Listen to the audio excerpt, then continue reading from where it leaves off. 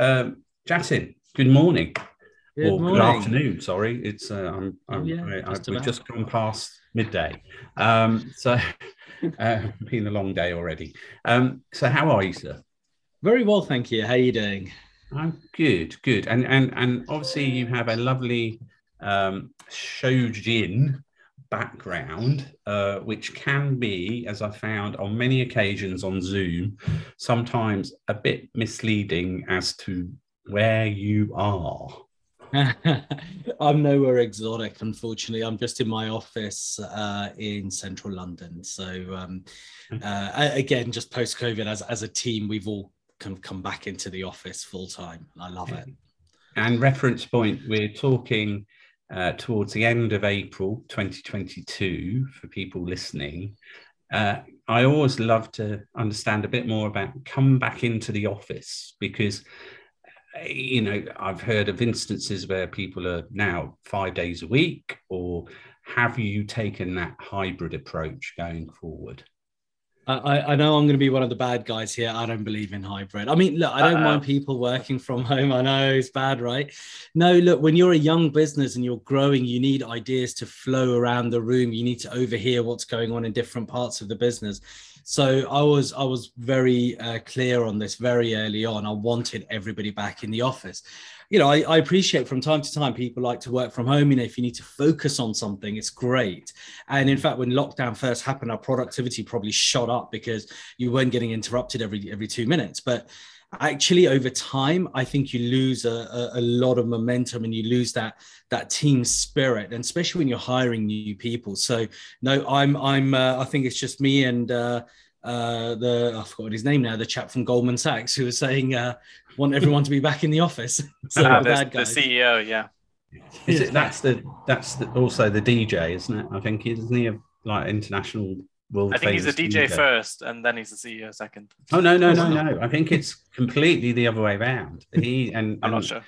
and he's charging similar fees to what Goldman Sachs charge on transactions to play at various events in Ibiza and around the world. I've heard on my DJing grapevine. I won't go into my DJ That's so past funny. because it will be a long and boring story. But look, so you mentioned 15 years ago.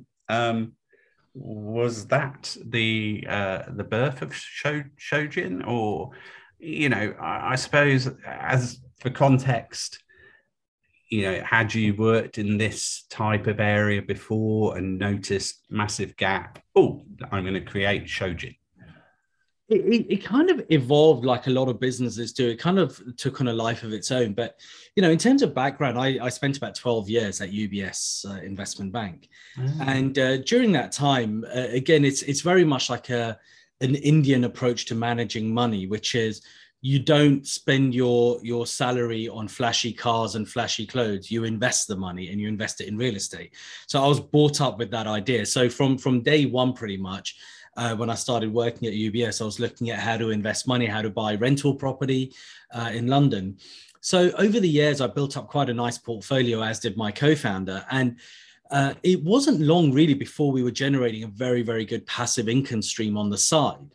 And this is while I was working in investment banking full time. So obviously, a lot of people were taking notice of this and wondering how on earth I was able to do that. And you kind of explain it's not really that hard. You're just going to sacrifice, instead of watching TV for 2 hours at night, you've got to sit down and do something a bit more productive. But a lot of people didn't have supposedly didn't have the time nor inclination to actually do it for themselves. And we kept getting asked if they could simply give us their money and, they could invest it alongside us. And that's really what sparked the birth of Shojin. And that's when we really kind of started taking investor money, investing it alongside what we were doing in rental property, like high yielding rental property, and then later into residential development property as well. Think they really liked what we did and how we did it because my co-founder had a construction background and I had obviously a finance background. We could almost bring the two disciplines together and I could distill everything down for investors to understand. And then it was all relationship driven. So they just started telling other people and we kept getting introduced to more and more people. So we kind of organically started growing. Okay. And if you were to roll the clock forward to now, telling us a bit more about I suppose the tech, the team, the ambitions. Let's take those three first, because I don't want to overload the question. Yeah, fine. So I mean, almost there's an in-between thing that happened, which was really interesting. So after we started investing people's money alongside ours in rental property and then kind of small development projects, and then we started doing our own larger projects, we almost accidentally discovered a massive gap in the market that's pretty much developed what the business is today. And that massive gap in the market, it's something that entrepreneurs have known about since time began, which is when you start a business, you start off with your own cash. If you lack the cash you need, you reach out to friends and family. But as you start growing and you get bigger, it's harder and harder to reach out to friends and family. You've outgrown them, but you're too small for the bigger institutions. So it's almost easier to raise 20 million than it is to raise 2 million. So, the classic funding gap in the middle. And developers are no different. When they start off, they might do a very small project, convert a house into 4 flats or something. But as they start doing larger projects, the equity that they need, becomes too big for their own network. So imagine a developer who moves on, after a few projects, is doing a project with a cost of £10 million. The bank might give them £6.5 million, but the developer still has to put in £3.5 million. And again, it's a common misconception that, well, why doesn't the developer have £3.5 million? Any sensible business person does not sit on loads of cash. They're always deploying cash into various projects. So the reality is most developers won't have that cash, or they haven't got that much cash because they haven't quite hit that size of deal yet. So what was happening? What we found in the market was the middle market projects were way more profitable than smaller projects and larger projects. And by middle market, I mean projects with a cost of, say, 10 to about 50, 60 million pounds. Remember, the bank will always give you about 65%. It's the balance that the developer needs to put in. So because they struggle to get funding, there's less developers in that space. Because there's less developers, the land values are much more reasonable, and the profit margins are much bigger. But they can't get access to capital. So then doing what we were doing, and remember, this is just with a closed network at the moment, we started talking to other developers and we said, look, it's a great project that you're doing. Bring it to us. We'll run through it. If it actually fits all of our criteria, we'll plug the funding gap.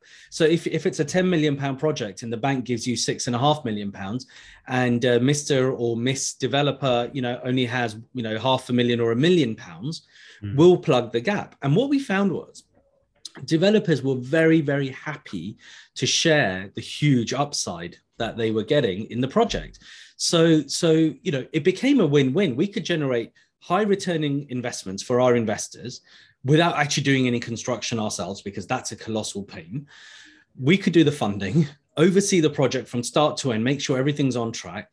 We can step in if something goes wrong, but ultimately, we're just investing the money. The money comes back, investors get a great return. And then to make sure that everyone was aligned, we would effectively take our profit share at the end as well.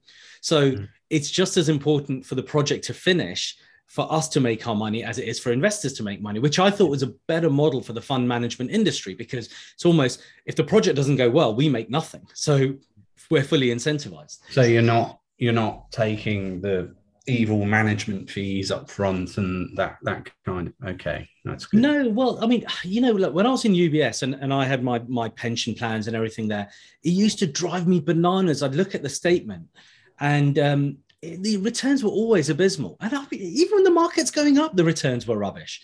And you kind of look through it and you realize there's layers and layers of fees and people managing this and that. And by the time it all comes back to you, there's nothing left. But I know that the fund manager's driving probably a nice Ferrari somewhere. So, it really irked me. So I, when we created our own model, we always said, look, we've got to be 100% aligned with investors. We don't eat until the investor eats. So that's what really got us into this funding space, if you like, this whole middle market. So coming back to your question then, what then happened was very simply, we thought, hang about. We're talking to a bunch of investors through our own networks. Actually, a lot more people could be interested in this. And so we went off, and it took 2 years. We went off and got an FCA license in the UK. We went and built the technology. And then we finally launched it as an online investment platform. And that served two purposes. One, it meant we could have a global reach, which means investors from anywhere in the world could invest, not just people we knew. And secondly, because we were using technology, the administrative burden suddenly kind of disappeared. And we didn't care whether there was, 5 investors or 50 investors in a project, which meant that we could drop the minimum investment, which previously was, 100 to 200,000 pounds per transaction. We could drop it all the way down to 5,000 pounds. And our goal is obviously to drop it even further. And so with plugging that funding gap, what kind of form of assistance did that come in? Is it just pure equity, or is it a mixture of debt and equity, or what does that kind of look like? So this is where my many years in finance comes in really handy. So, it started off as very simple equity. Take that £10 million example. It started off by saying, okay, 6.5 coming from the bank. You need £3.5 million. Mr. Developer's got 1 million. We'll give you the balance and we'll just split the profits 50-50. But then as things evolved, I thought, actually, you could use a bit of financial engineering in this to actually engineer an optimal stack for the developer so that it costs the developer less money while actually giving investors a better return based on their risk preferences. So we started slicing up the junior funding into things like mezzanine and preferred equity so that different investors could get different returns based on different risk profiles. Right. And even which is better for both sides, right? For investors that are specialized or have their preferences, but then, like you said, for the developers, they can also attain that mix to get a better cost of. Yeah, because if you think about it, the reason this market is insanely profitable is because it's just ridiculously inefficient, and it's always been our long-term goal. We use the inefficiency to generate great returns for investors, but we don't just want to milk the developers for everything they've got, or all the profits in the project. We want to optimize things on the developer side as well. So by creating this tranche structure, you actually be able to give the developer cheaper funding, because actually, if you think about it, in that £6.5 million example, if you imagine the next £1 million isn't as risky as the next £1 million after that. So, by structuring it that way and having different rates at different points, the developer actually overall ends up saving a lot of money, it's a win-win. And mid-market as well, just for people that don't know, is that purely residential? It's a mix. Do you guys have any sort of preference? We're historically we're very residential focused. That's what we've always known and done. But we also look at things that are kind of quasi-residential. So, purpose-built student accommodation, rental schemes, co-living, retirement living, and more recently, hotels. It's not that we wouldn't look at other commercial areas. It's just that there's so much going on in residential space. We almost don't have the time to look elsewhere. As I'm sure you're aware, the UK has a severe shortage of residential housing. So for now, there's ample opportunity in this space. And then I suppose the natural next area is this a market that's exploding at the moment that, clearly, if we look 5 years out, we're going to be like triple X where we are at the moment. What's the view there? It's no cryptocurrency. Let's start with that, because that's almost at one extreme. We're still dealing with what is effectively a traditional asset, and I can talk about how we've looked at security tokenization and stuff later. But the fact is, at the end of the day, you've got what is a traditional asset class, and all we've done is taken a traditional business and we've digitized it and fractionalized it to make it more accessible to everyone. But if you want the specific answer to that question, it's actually expected to grow by about 50 times over the next 6 years. It's expected to grow to a total, I think today, the numbers popped out of my head, but it's going to be growing up to about 800 billion online investment in real estate by 2028. So, you know, it is going through very, very rapid growth. But what I quite like about, I think it's around 15 billion at the moment from the research I did. Yeah, so that's massive. That's not just massive. Yeah, you know, it's not Bitcoin massive though. Yeah, no, I understand. You know, or NFT massive. But you look at the makeup of revenues in the business. See more growth international or UK equal, or you know, it's always interesting for listeners to find out how to internationalize businesses. Yeah, I mean, look, one thing I would say, and this absolutely hands down, I think the UK has a huge advantage in terms of, you know, we've got great regulators, well respected, all of that kind of stuff.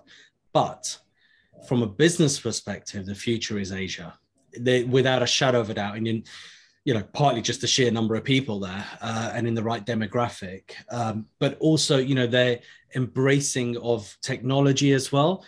I mean, we've seen super fast growth out in Asia, and I would say today almost 50% of our investors are from Asia. I suppose I'm being really nosy here, actually, Jatin, because I think, you know, we have a variety of founders, usually scale ups, usually people who've had successful stories, maybe even exits or exits from previous businesses. If you were to sort of say where you are at the moment in terms of the business, the scale, the revenues, you know, I mean, are you doing a Series A? What's the sort of schematic? Where are you in the journey? Okay, so you know the classic picture of where the business kind of goes up, then it comes down a bit, and then it goes up, and then you've got your kind of hockey stick growth. We're on that second. Is that the S curve? Yeah, we're on that upswing right now. So we did our growing too quickly a few years ago, and then scaling back because we realized actually our infrastructure, you know, the operations weren't quite ready to scale. We focused on that. We're now scaling very, very rapidly. To put that into context and provide some numbers around it, we are currently raising our Series A. We've already raised 3 million. We set out to raise 10 million, but half of that was going to be for underwriting capital, for underwriting our deals. But we've now been offered all the underwriting capital from a family office. So we'll continue raising, but maybe only a couple of million more. It's more about getting strategic investors in. And I like the idea of having lots and lots of investors, because every investor becomes an ambassador for the business. So hence we will continue raising our Series A with investors putting in, say, £10,000, and then some people putting in larger chunks like £200,000. But then they've got some sort of more strategic involvement as well, like maybe introducing us into various networks or countries as well.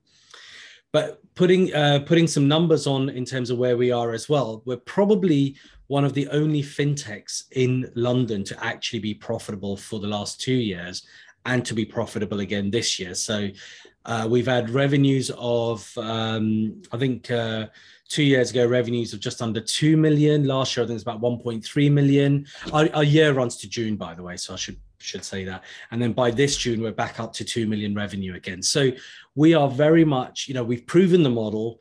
We're now scaling up in terms of number of investors. We're scaling up in terms of how many projects we take on. And there's another stat, which I think is really interesting from a company perspective.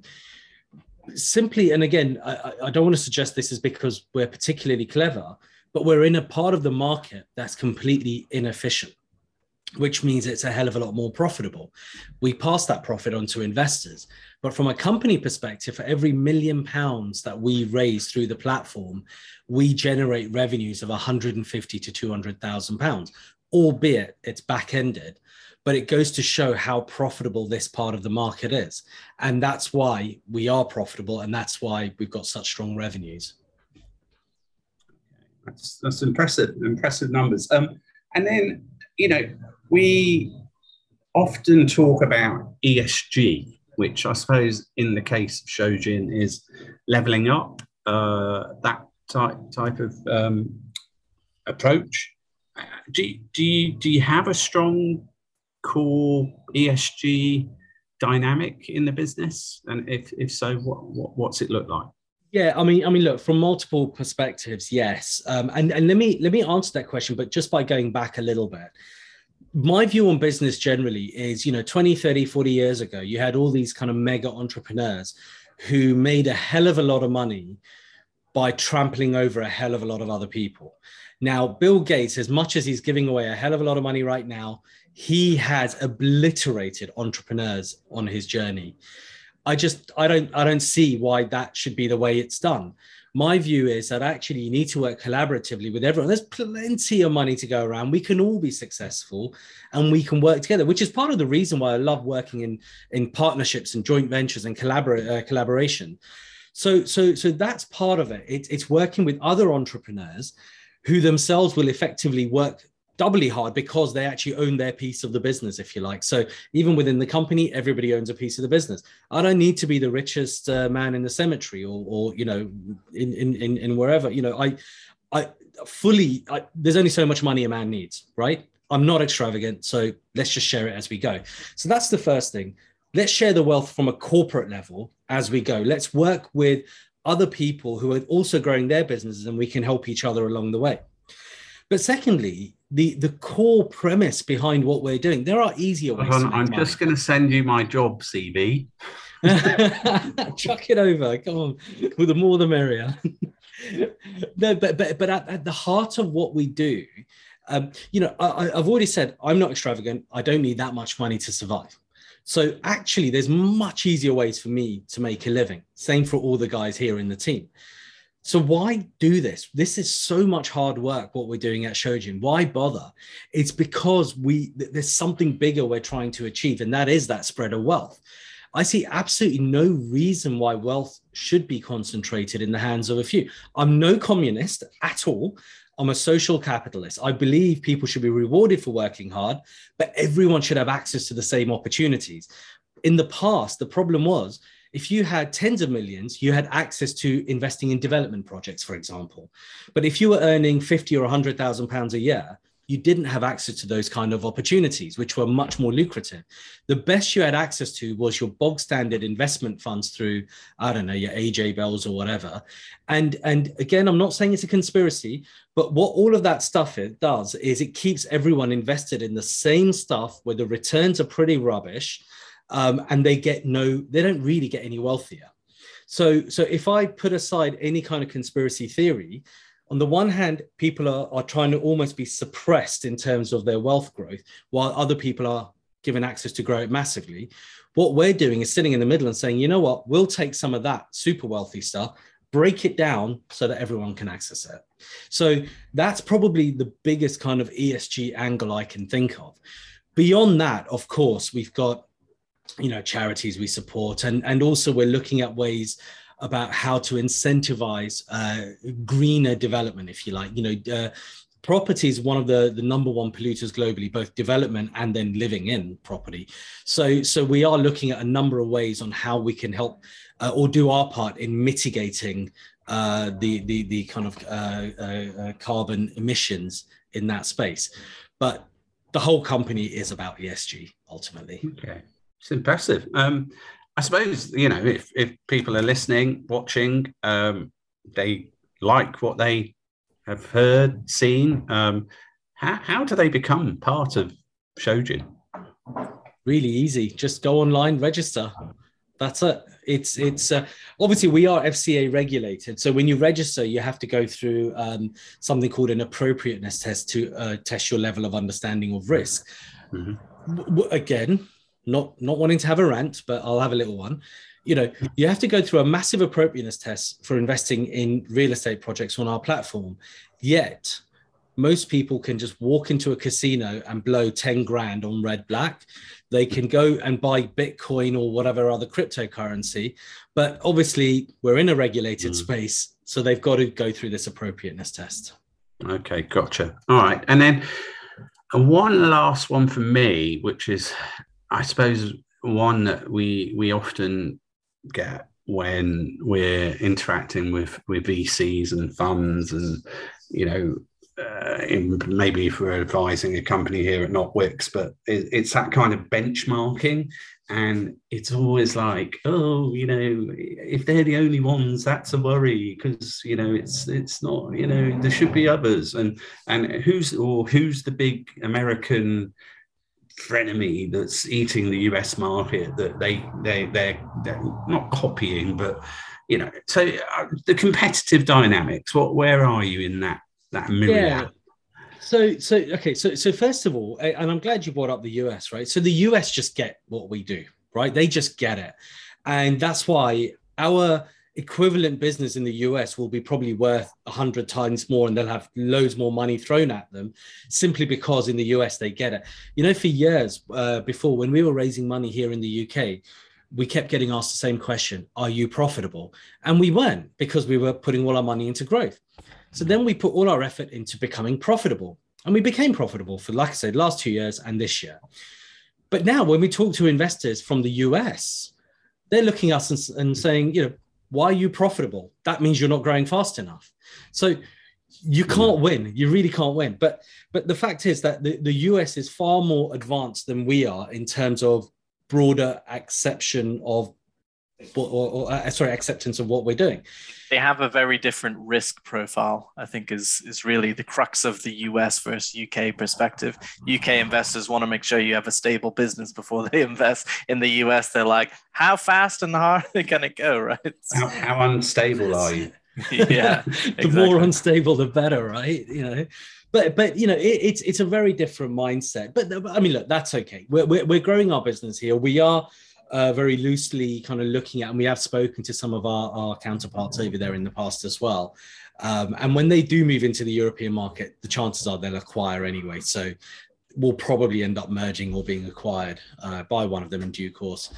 But meanwhile, over here in the UK, when people think online real estate investment, they think of three things. One, buying fractional investments in assets.